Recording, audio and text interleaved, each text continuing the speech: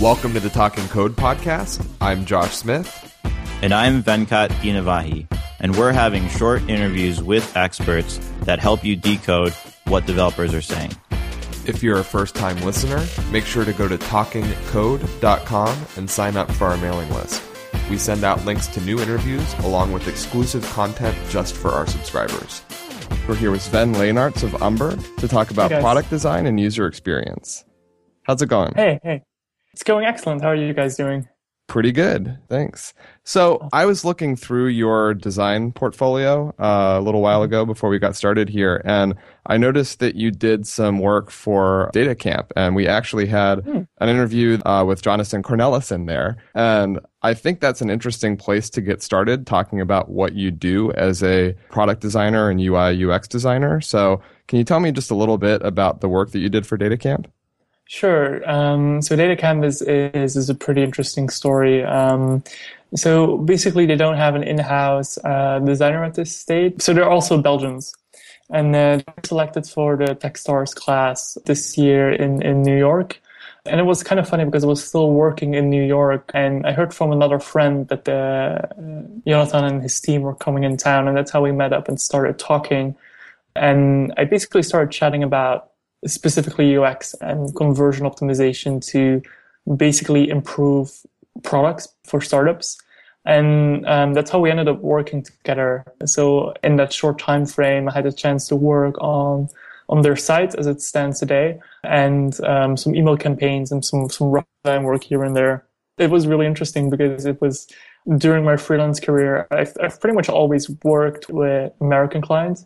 And this was one of my first true Belgian clients I worked with, all being on American soil. So it was a really interesting project.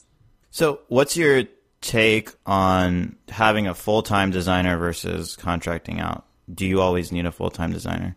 That's pretty interesting. I do have a kind of a clear opinion on that. I think for most startups, if you just raise the seed round, I think it's smarter to work with a contractor until the point that you've raised around A, and I think that's the moment to start building your in-house design team.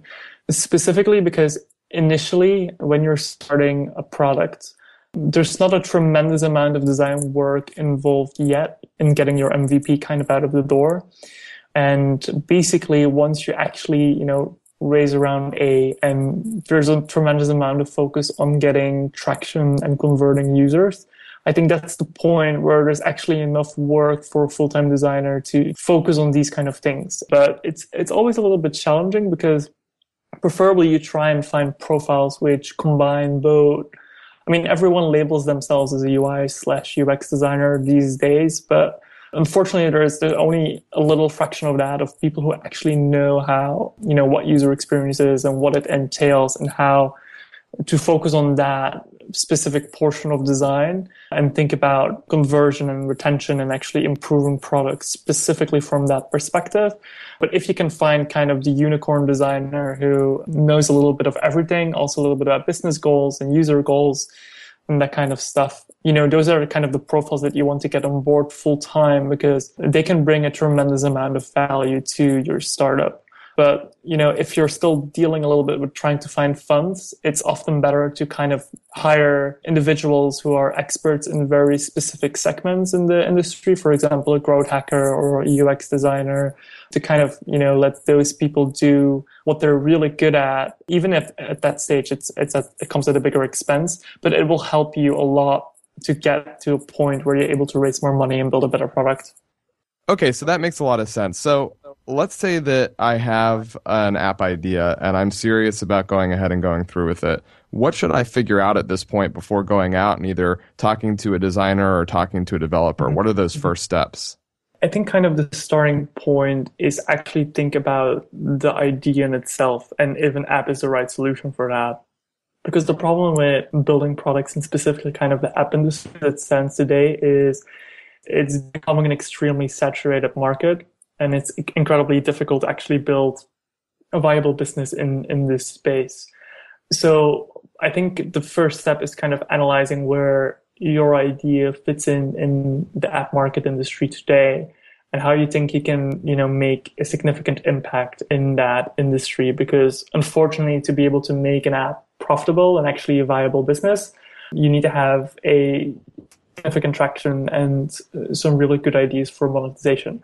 Now, if it's more a side project and you just want to kind of try something and mess around, I would, then you can just go ahead and start speaking with people straight away to kind of get their inputs in these kind of things. If you're really serious about building a startup, which is an app, just by the nature of it, I would really inform myself on reading other stories of people who've built apps before and getting to know the industry as a whole a little bit better and how monetization works and how working with teams work, and just in general understanding that building an app can get expensive really, really quickly.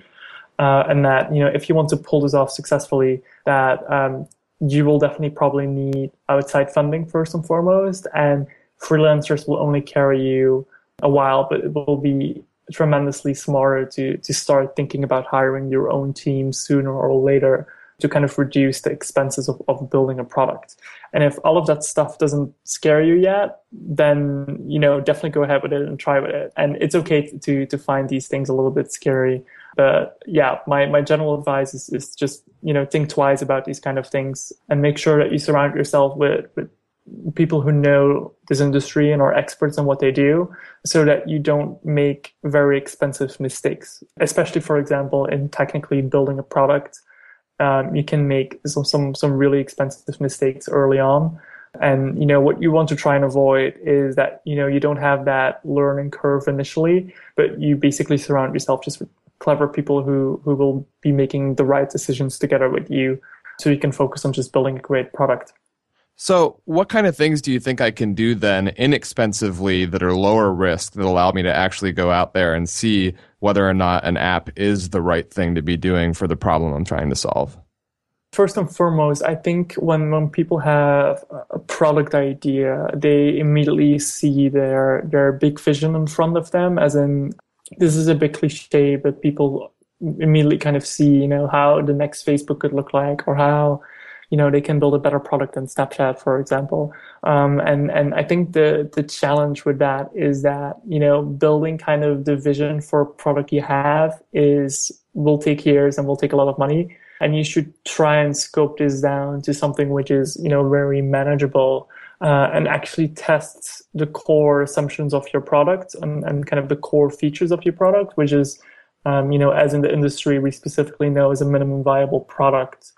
And I think what's interesting about this is that often when you look at the most successful products on the market, is that, initially when they started out, there was one core differentiator or one core feature which made them stand out. For Instagram, it was filters. For Snapchat, for example, it was that, messages disappeared forever.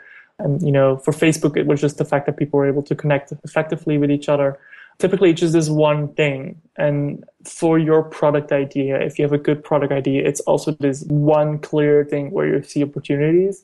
And you should focus every single effort, as in both money and both time-wise, on building that one single thing and putting that out on the market and testing, okay, do people really care about this? Because if you do this one single thing very successfully, then you've basically, earned enough of a right to start expanding the product and start thinking about other features. So I would say that's kind of the biggest mistake that first-time founders make, is immediately trying to do it all, while the hardest thing in startup world, or so to speak, is doing one thing really, really successfully. Right. And so what you're talking about there is this idea of the UVP, or unique value proposition, that your product has. Yeah, correct. And I think kind of the challenge with finding that is, once again, because there's such, a saturated market out there, is that it's actually really, really difficult to sometimes come up with what that proposition should look like. And if users also really care about it, it's a little bit different when it comes to apps versus web products. And I think the best example to give is just look at your own daily behavior on your smartphone. We only really use a certain amount of core apps on a daily basis, but other products we rarely use. So for example, the typical kind of apps which are being used a lot of the times are, Facebook, Twitter, Instagram, email, phone. Those are kind of the core products which somehow, fill a gap in our lives, which we'll need to fill. And other products, for example, are apps we might have installed, but only check every now and then. I think Time Hop, for example, is a great example of that. Certain games are a good example of that. So it's getting that retention right of getting people to come back is very, very difficult. And to give one very specific example, I worked on a product which was a social media app. And despite it really getting significant traction early on, and then we're speaking about 50,000 users, the actual retention percentages of that after, let's say, 2 months, we're speaking about single-digit percentages, which is kind of the nature of building apps, like getting users to keep using the product. That user retention problem is a lot more significant than getting the initial traction, which is why even if you have a successful product right now, or you got a significant traction right now, you're still not a clear winner or building a viable business. So it kind of explains how difficult this industry has become in comparison to, let's say, 5 years ago or so. Right. And similarly, though, there are products out there that certainly don't fit within the, we need daily, active users of a certain amount, like TurboTax, for example. TurboTax is perfectly happy to have engagement once a year. So obviously your engagement metrics need to fit with whatever your product is trying to do uniquely well. Yeah, totally. But I think the issue with that is that most startups in the app space specifically are typically either social apps. Sometimes we see utility products, but unfortunately, it's always kind of heading in that social space, which is unfortunately kind of the most difficult segment to build viable businesses in. But absolutely, if you're building a utility product, which for example helps with taxes, and you can charge enough for that and people buy it once a year, of course you can build a viable business on that.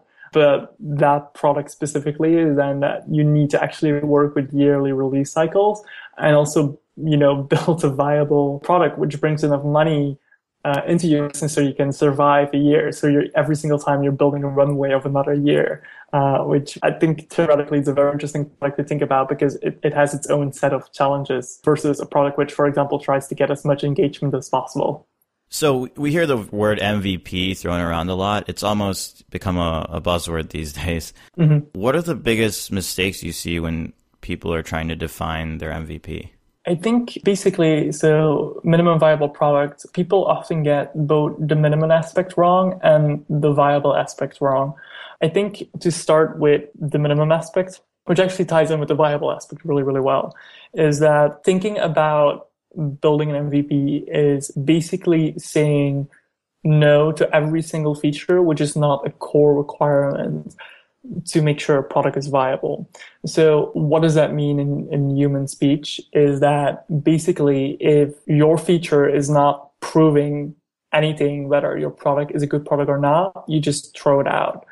So I think the best example, and out of my own experiences, that's often kind of the features which I threw out primarily when working on MVPs is if you build a product and you have a sign-up process, for example, is to just stick with Facebook login, for example, even though you would love to support, email login and actually supporting other sign-in mechanisms so you're not forcing people to pick one thing. It doesn't really matter for your MVP. You're just trying to see if the product you're building is working. So, you throw out all login options except Facebook because that's the quickest and the easiest to build and enough people will have access to that login mechanism.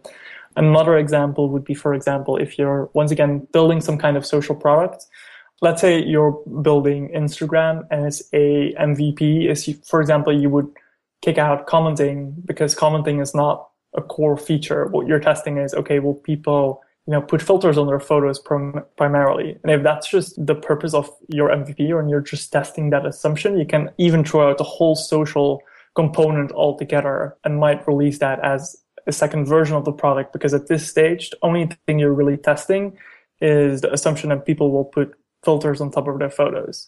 I think the best example of an MVP is the original version of Snapchat, which, just focused on that, basically that single mechanism of disappearing photos and built, a tiny social layer surrounding that to make that mechanism work. And that's enough. Like all other features at that point would be deemed unnecessary because it would distract from your single core focus of the product you're trying to build. So when you're building a a startup or a product, getting that single thing right, that single core feature, and building that should be enough for your MVP. And you shouldn't really be focusing on building any extra features until you've proven that with that product, you can actually, see traction and see people using your product. So do you do much experimentation before a product actually gets out there in the wild up on, the iTunes store? It definitely depends on the budget that you're dealing with and the product that you're working on. But basically, even before you kind of lock down what the MVP should be or what the product should be, the first step is just doing your proper research in regards to what basically the App Store looks like today and what products are working or what products exist in the similar vertical that you're going into. So, for example, if you're building a dating app, is doing research in regards to the dating apps on the App Store today and how they differentiate from each other and how you're going to differentiate from that. And basically, looking kind of at the market today, 9 out of 10 times you should be saying no to your own product idea because you discover that basically what you're trying to build is already being built or is already successful in some kind of way, or basically the differentiating factor of your product, or once again, the unique selling proposition of your product. You basically just kind of get that question right before you even consider building the MVP. And for that, you don't even need to do significant testing. You just need to get that message right, because already getting that or finding the answer for that is an extremely, extremely difficult question to solve. But, once you have that aspect and you put something out of the market, then once again, the idea is indeed to kind of get the MVP out of the door as quick and as efficient as possible and start testing on that, basically. But what I've often experienced is basically that testing happens pretty late down the line, because you need to give your MVP some breathing room and make sure that you have enough of a marketing going on to actually test if people will be using the product, which is typically like the time span of, I would say personally, I like to use a month kind of as a timeline to see if things work. And if you then notice, okay, we're not getting traction despite thinking that we had the right unique selling proposition, okay, that's then where you start experimenting and start, tweaking the product a little bit or approaching the problem from a different perspective and see if you can get a new solution to that in some kind of way. So sometimes we get clients that they have their list of features, and there's some features that they feel must go in the MVP, regardless of whether they match the core or not. What's your take on this? Yeah, sure. So this is back when I was working as a product manager. That was kind of the story of my life, really. So with every single strategy meeting or building a feature set or at the end of the sprint, there were always new features which, from a client perspective, were deemed as being extremely, extremely important and a requirement for the success of the business.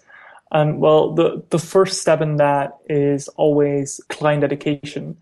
So even long before you start building a product is just in general explaining a client the concept of MVP and why, this is the right way to do it. Because where we are at today is that startups are becoming almost more and more built in a very kind of scientific way, because we're at a point now where we have so much data in regards to how startups are created and how startups are built that there are a tremendous amount of best practices in how to build a company and how to build a startup. And using MVP as a tool to accomplish that is one example of that. So the first kind of big step is that education process where you explain to a client, like, hey, this is how we're going to do this, and this is why this is the right way to do this. And here are, the million other products who have done this before and done it in a very successful manner.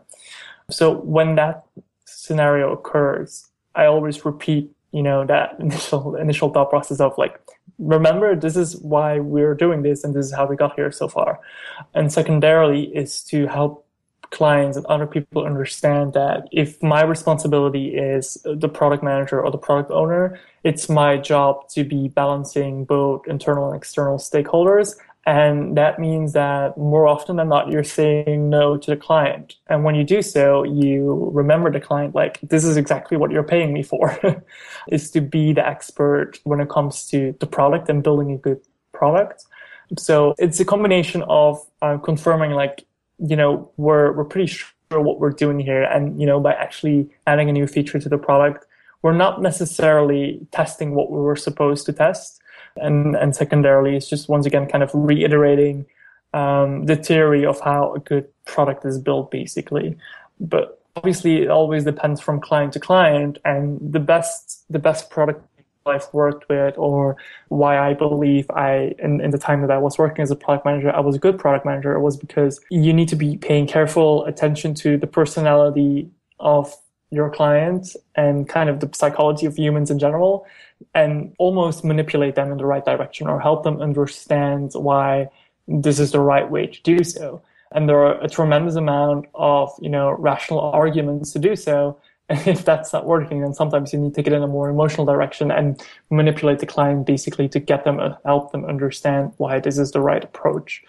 So the best product people basically are, in that regards, just really, really good communicators who are able to build that careful balance between the client and internal stakeholders and building the best possible product. So, you're talking in great detail about how to get all these stakeholders to agree on what to build. Of course, there's also a lot of challenges sitting as the product person trying to take whatever a non-technical client has to say and convert that into something that a developer or a technical person actually knows how to go out and build. How do you formulate that conversation to make sure that what the vision of the product is actually comes full circle back around and is made realized? Yeah, it's always an interesting challenge because basically all these different stakeholders speak a different language. So a technical person and a designer use very different terms versus a marketer and a client, for example.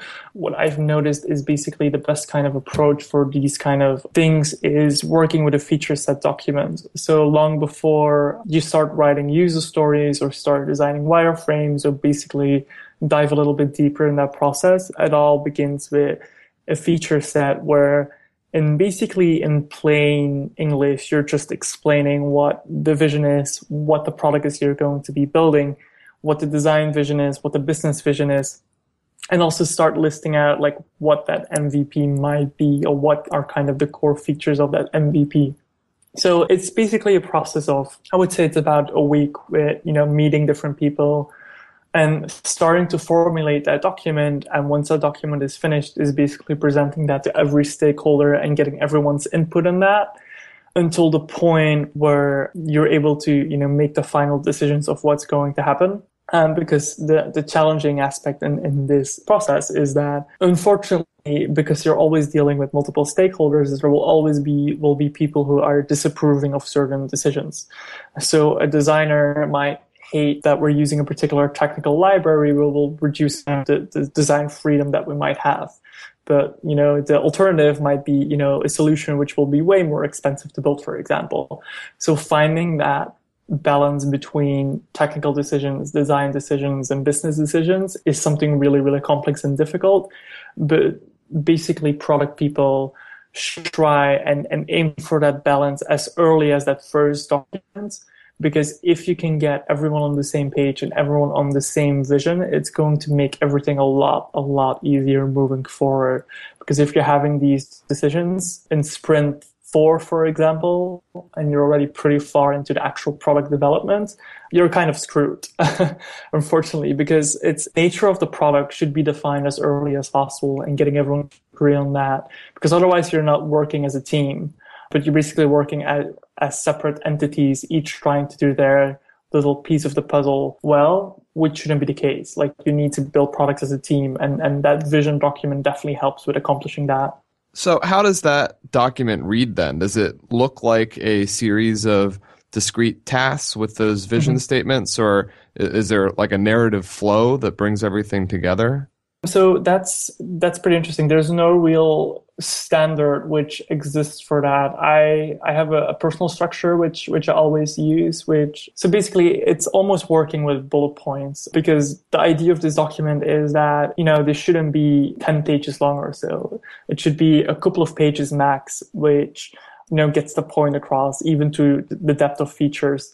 And the way that I structured this document specifically is it would all start with the pitch, basically, just the 1 or 2 sentence pitch of this is what we're going to be building, would then basically a section explaining the vision in regards to the product, high level, design, also high level, and the business vision, also high level.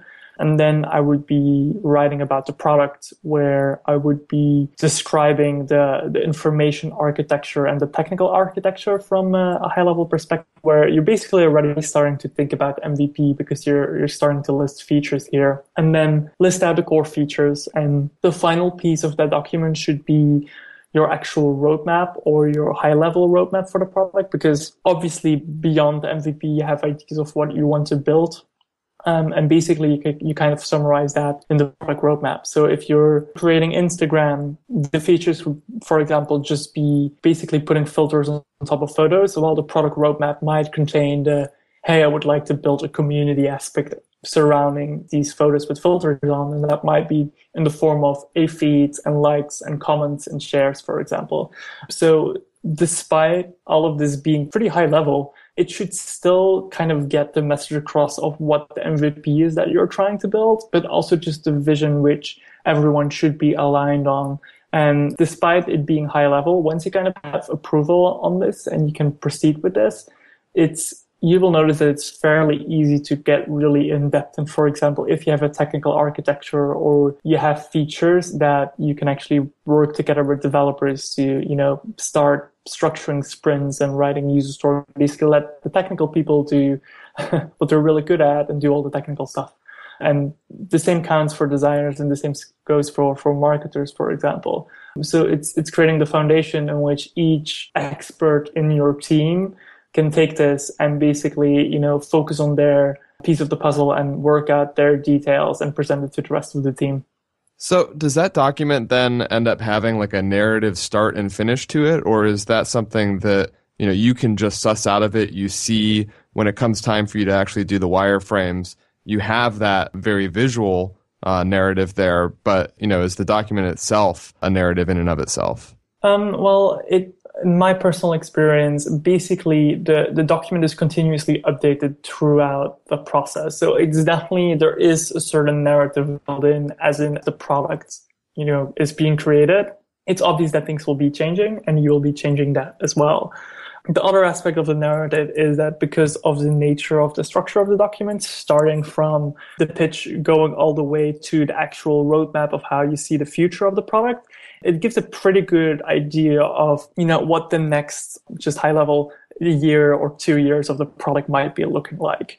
Because of the nature of the process, you'll be constantly tweaking and making changes. And I think the challenge in this process is that every now and then you're basically, having another chat with your team and sitting around the table and making sure like, okay, are we still all agreeing with this? And are there perhaps some technical challenges that we've bumped in?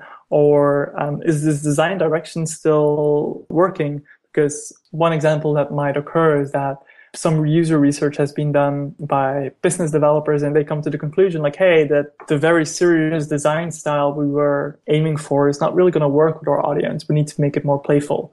And that is kind of the moment when you update the narrative and kind of, go over the whole document again and update whatever is necessary.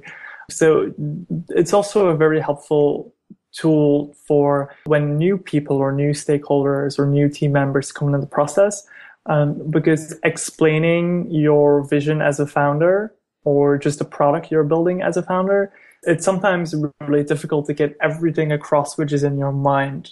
And this document should help to get a person up to speed in a matter of 5 minutes of reading these couple pages where everything is outlined from a very high level perspective. And then it's kind of the team's goal and objective to take this narrative and build upon it in their whatever tools they use or whatever, deliverables they're working on. So for example, if that's for the technical team, you should, see kind of the in-depth narrative of how this vision or how this product roadmap is accomplished by the way that the sprints are structured, or what the different user stories are, or where they see the technical challenges. So I kind of compare it to a machine where basically this document kind of acts as the mainframe and should be guiding everything, but simultaneously it's interactive where, one piece of the machine, such as the technical team and use who are, managing the sprints and building the products, might come back and state like, hey, what we're doing, we should be thinking about this because we need to make a couple of changes here and there. So it really is a dynamic kind of living document, which, helps everyone to build the product that, that should be built. So I think you have a blog post that touches upon some of these topics. Is that right? Mm-hmm. Yeah.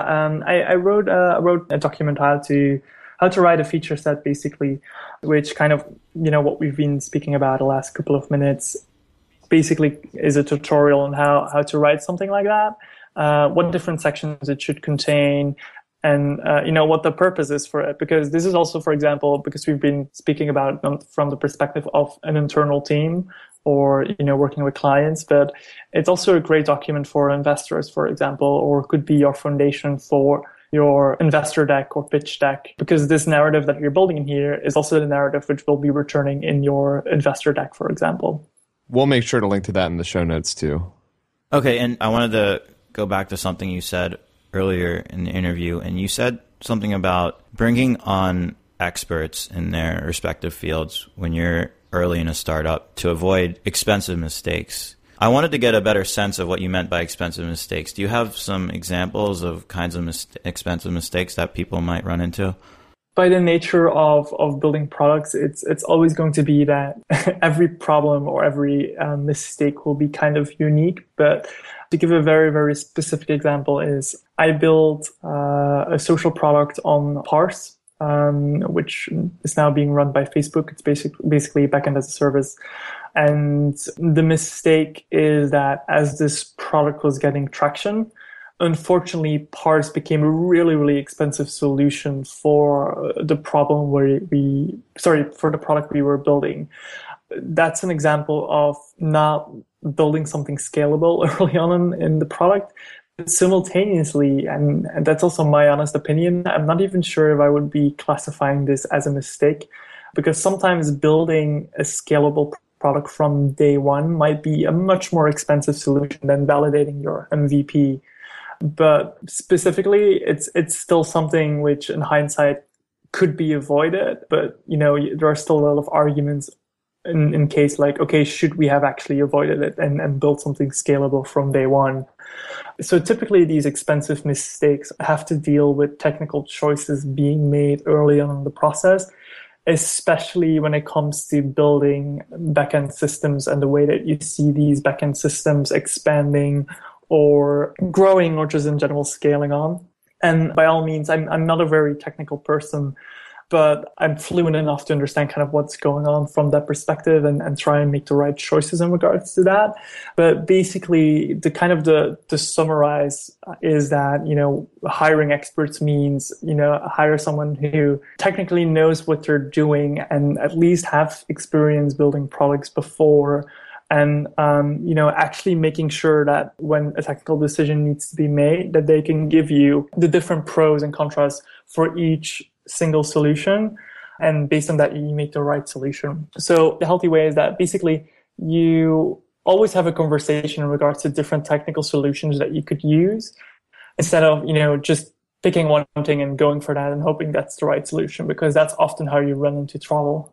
Yeah, we have a similar story of a technical decision that went wrong. We worked with a client and they had hired an engineer who built their API in Go. And when they hit scaling issues, they weren't able to find Go developers because, of course, the Go community is very new. So they ended up having to rewrite their entire backend in Ruby on Rails. It was a very expensive mistake. But simultaneously, it's really difficult to kind of, predict these things. And like I personally, but, there are arguments for both sides. But as a product person, I always prefer a cheaper MVP over a more expensive scalable solution, because, if you come at the point that you're proven that your product is successful in your traction, you should be able to raise money. And I personally prefer to kind of hack an MVP together, basically build the proper technical product with the proper technical choices in that second phase when you actually have a decent runway and you're actually building your team. So I actually want to jump back a moment again to something you were talking about earlier in the interview. And you were saying that a good product person is somebody who's able to communicate very well with the client, obviously, but also is able to, persuade them of things that are honestly in their best interest, but, may not be precisely what they wanted at the time that you started to persuade them. So are there any other qualities that you would highlight that would distinguish a, especially good product person from a bad one? I think I'm telling the story of every single recruiter right now, is that finding good product people is really, really difficult, because at the core of a product position, you need to have a good understanding of three main verticals, as I personally see it, which is business, technology, and design. And typical profiles have a good understanding of two of the three areas. So, for example, they know a lot about design and technology, for example, but lack knowledge on the business side, or they know a lot about design and knowledge, but lack on the technology side. Or what you also typically see is that, they are really good in one thing, such as technology or design or business. While to be able to make good decisions in regards to building products, you need to have at least decent amount of knowledge in regards to both technology, design, and business. And this is the reason why in internal teams, while building products, you will always have conflicts. And as a product person, you're almost living in your own little bubble in between kind of external stakeholders and internal stakeholders, because you are making decisions with the knowledge of all these different aspects which make a good product, while the people you're interacting with might not see certain things. So a designer might not see the technical consequences of a design they created, but as a product person, it's your responsibility to chat with the designer and indicate that that design is not going to work.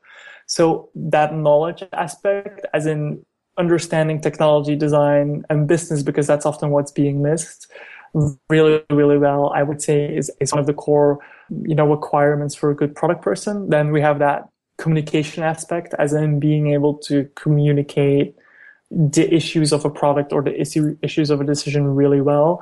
And in general, that ties a lot with obviously your communication style, but also your general knowledge of how, kind of how human psychology work, or how, what kind of is kind of the social behavior of people while just interacting with each other and while building products. But what makes it kind of positive for everyone is that it's part of this is you will pretty much learn this while doing, and you will definitely get better in it as you build more products and have the opportunity to work with more people and make more complex products. For example, in all fairness, my knowledge when I originally started as a product manager was a lot less than where I stand today, exactly because I had the ability to work on multiple products. And with every single product that you build, you gain a lot more knowledge in regards to how the industry works and what makes products succeed or fail for a variety of reasons. So it's a combination of understanding what's going on in the industry, reading a lot of books always helps a lot, and experience, just plain experience in building products and working with other people. Yeah.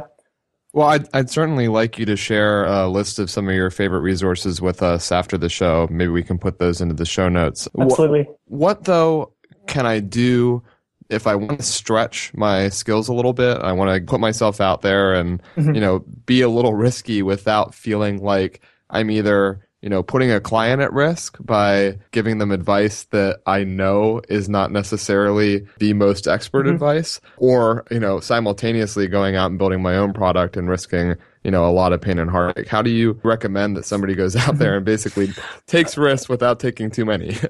Yeah. This is kind of interesting because I'm sure every single product person, but also just designers and developers in the course of building a product for someone else have experience is ultimately you always see a better version of the product that you're building, or you see opportunities for the product you're building, or you're trying to push it in a particular direction, which is especially the case kind of when you're still kind of in that strategy and feature set phase where you're still kind of trying to figure out what you're building.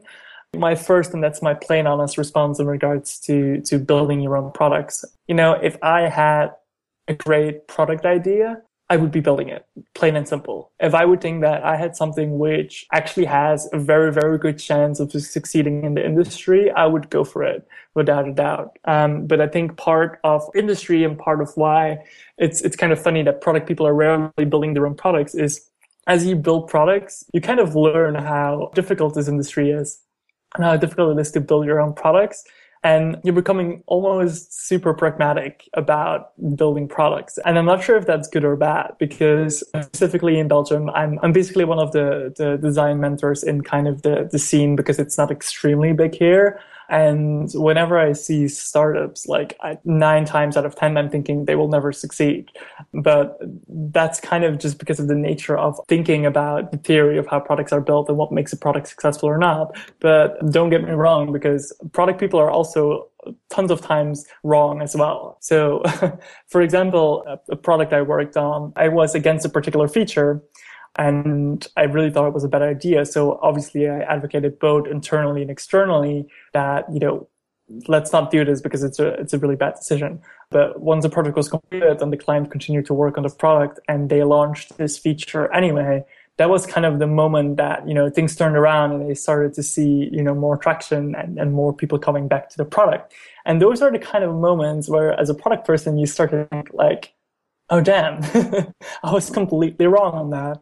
And simultaneously, that makes kind of the whole being a product person also pretty interesting and exciting, because it proves how, while building products is becoming a science, simultaneously, it's not a science at all. And there's so many random variables at play. But, as a product person, as your goal is always trying to build the best possible product, obviously, you will always have a slightly different vision about the product than a client has.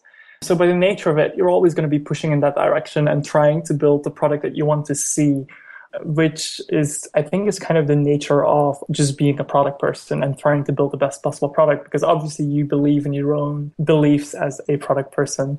But, there have definitely been occasions before where, the product which was being built went in a complete different direction while, I saw more viability in the initial product. And sometimes there's indeed kind of, you're thinking like, maybe I should take this idea and try and build it. But ethically speaking, it will be very, very wrong, because ultimately this is kind of the intellectual property of a client.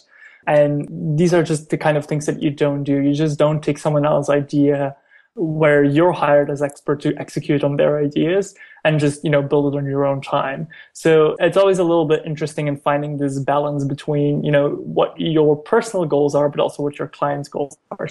Right. I think we've had that feeling too. I'm pretty sure everybody who's ever worked on a client product has felt like, there was something else that they could have done better. But totally. You definitely need to fight that urge to go out and build that thing, because you're exactly right. That person put a lot of trust and faith in you that you were going to build their product and not then go out and use that experience to try and make something better. That'd be absolutely absurd.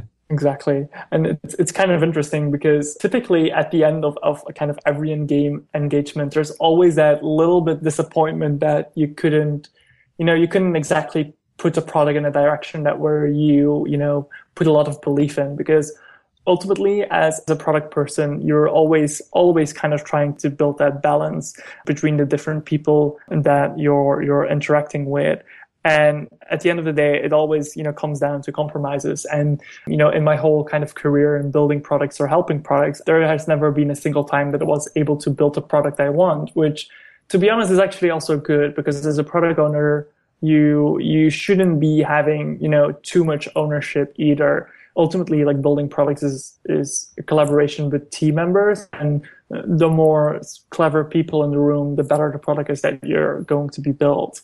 And, I think that's also always the challenge I put towards the people I was working with was, prove me wrong. Like, I'm more than happy to be wrong in my opinion if you can, give reasonable arguments why it would be wrong. And it also opens kind of your vision and your mind in regards to what entails building successful products as well. And personally, I'm also really happy whenever I'm proven wrong, because it just indicates again that, I'm not a product genius, and everyone, you can continue to learn about every single decision that you make.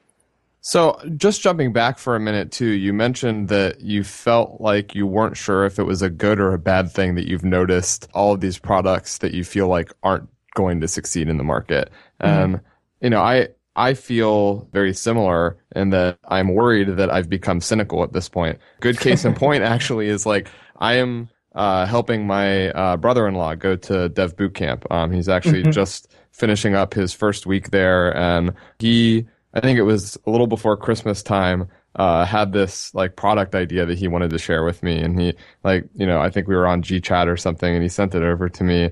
I didn't respond to him at all because I didn't know what to say, because I knew that whatever I was going to say was just bad. And then when I came home to visit for Christmas, he was like, "Hey, you never responded to me about that." I was like, "Yeah, I'm sorry." And then we got into this whole, debate about whether or not he should be focusing on this social product that he wants to build, or whether he should be, because I look back on, my previous experience doing something like that, biting off way more than I could chew, and failing miserably. And I'm like, man, if I had started, 4 or 5 years ago building products that made money from the get-go, then I'd be in a completely different position than I am today. I mean, do you worry that like having that mindset is going to snuff out innovation with people? I'm not even sure what opinion to form about this, because like I think indeed by the nature of what we do thinking about products, it's pretty normal to be very, very cynical. And for that exact reason, I try to avoid sites like Product Hunt, for example, because my job has always been to take to take a look at products and analyze them if they could be successful or not, and what possible improvements could there be. And it's always a little bit tricky, because ultimately there have always been multiple occasions where I built a very simple process and system for myself working with clients. Is I would repeat my arguments why a particular decision was bad 2 times, and if a client insisted to continue, okay, I would continue. I would go ahead with their vision. Because, for example, if you take a look at Twitter and the initial days of Twitter, every single decent product person would have pointed at the product and stated, this is a really stupid idea. You should stop with it. And look where Twitter is today. And the same might go for Meerkat, for example, or many other kind of interesting social products where you would state like, this is not going to work, but for some reason it ends up working anyway. And there's also the case for it is, despite being very young and only being 22, there's already a kind of a generational disconnect with what lives, for example, at teenagers and the apps there, where I just don't understand why these kind of products are getting attention, such as Tango and some other social apps. And it's really interesting how different segments of people interact differently with a product. So despite, trying to apply our best practices, I think there's also a point where, you just need to basically shut up and actually, build a product which a person wants to see built, because heck, they might be successful. And, they might be so crazy with their product vision that it's totally normal that we don't see it becoming successful. But because it is this crazy, it's exactly the reason why it might work. So it's always that careful balance. I'm glad that you say what you said about not understanding these products, because I'm 7 years older than you, and I'm starting to think that I'm getting like, crazy and like telling all these apps to get off my lawn, because I don't get the vast majority of like the really popular like social products that are out there for young people. But, I think it's just a generational thing. Like you said. Exactly. Like Vine and Meerkat, I have no idea why anybody is using them, but Yeah, Vine is such an interesting example, because it's a product despite being, it's not that older people are not using it, for example, but it has their significant traction comes from kind of the teenager segment. And then specifically, what used to be YouTube famous a couple of years ago is now Vine famous. You have these very famous Viners who, have built a community around their persona or, their style of short video clips that they create. And it's just very, very difficult to understand, because it's such a generational thing. And the same goes for Meerkat and even Snapchat, for example. I'm not a diehard Snapchat user, even though a lot of people around my age use it. And I just, I understand very specific use cases for the product. But simultaneously, there are people who use it more than Instagram, for example, or even Facebook, for example. And that I don't really get that. So And sometimes it's really difficult to understand behavior, which is why I think why building products in a very data-driven way is, more important than trying to trust your gut feeling. I think the gut feeling helps you, from the get-go to build MVP. But after that, everything should be data-driven and, your gut feeling becomes a lot less important. Yeah, that makes sense. Suppose I'm working closely with a product person, a UI UX person, to build an app. Mm-hmm. What can I do to help them do their best work?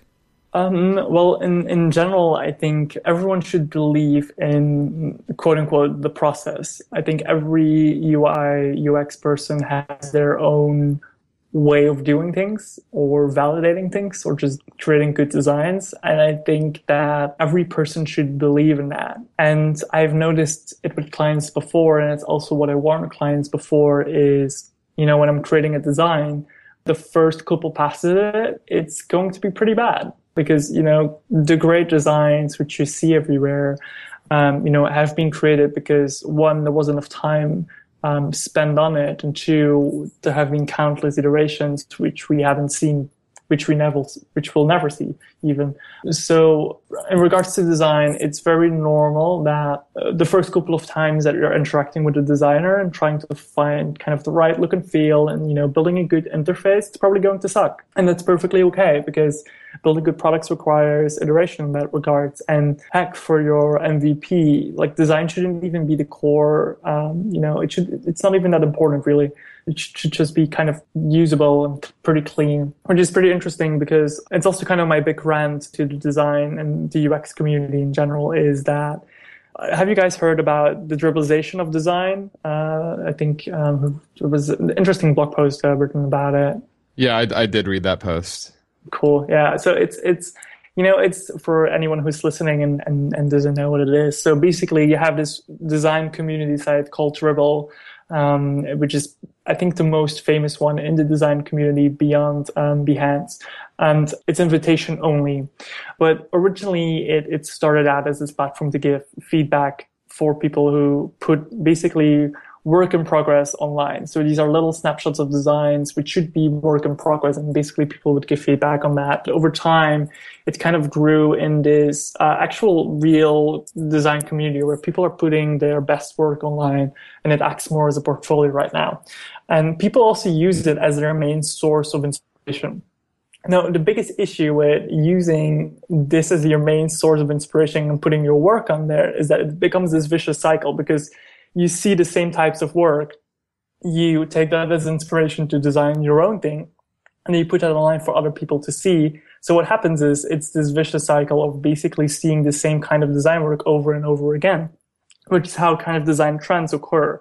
So the whole kind of flat design, which kind of grew into material design now, like the last couple of years, and that trend is partly to thank because of big companies obviously releasing these design styles, thinking about, Google and Apple, for example, but simultaneously it's because of these other designers basically using the style and putting that online on portfolio sites such as Dribbble.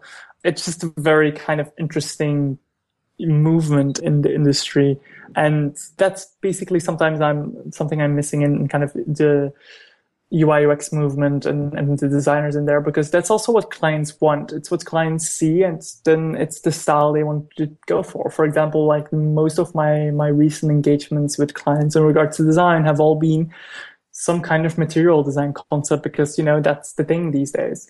I think, giving more freedom towards designers is also one way of, building better products and making sure that, they can actually use their creativity to build better products, and only use kind of these concepts as material design and that kind of stuff just to, get your MVP out of the door. They're really great design frameworks, and use them because, it helps to create a product which has, a proven interface which works early. But, when the moment comes to build your own brand, definitely, don't limit the creative freedom, and understand that it will take a designer a couple of times before, they design something really cool. Yeah, I think for me, one of the most disappointing things about the dribblization of design is the fact that it captures such a small slice of what a user's journey through an application looks like. Mm-hmm. Yeah. I mean, yes, micro interactions are neat, and the way that there's some sort of like bounce that's happening in this particular interaction is great. Like there are good things about that, but at the same time, it really is disconnected from the big picture of why it is that we're building products for people. And it's typically to solve problems and give some sort of outcome. And it's hard to see that in most of what gets put up on Dribbble, despite how beautiful things may look.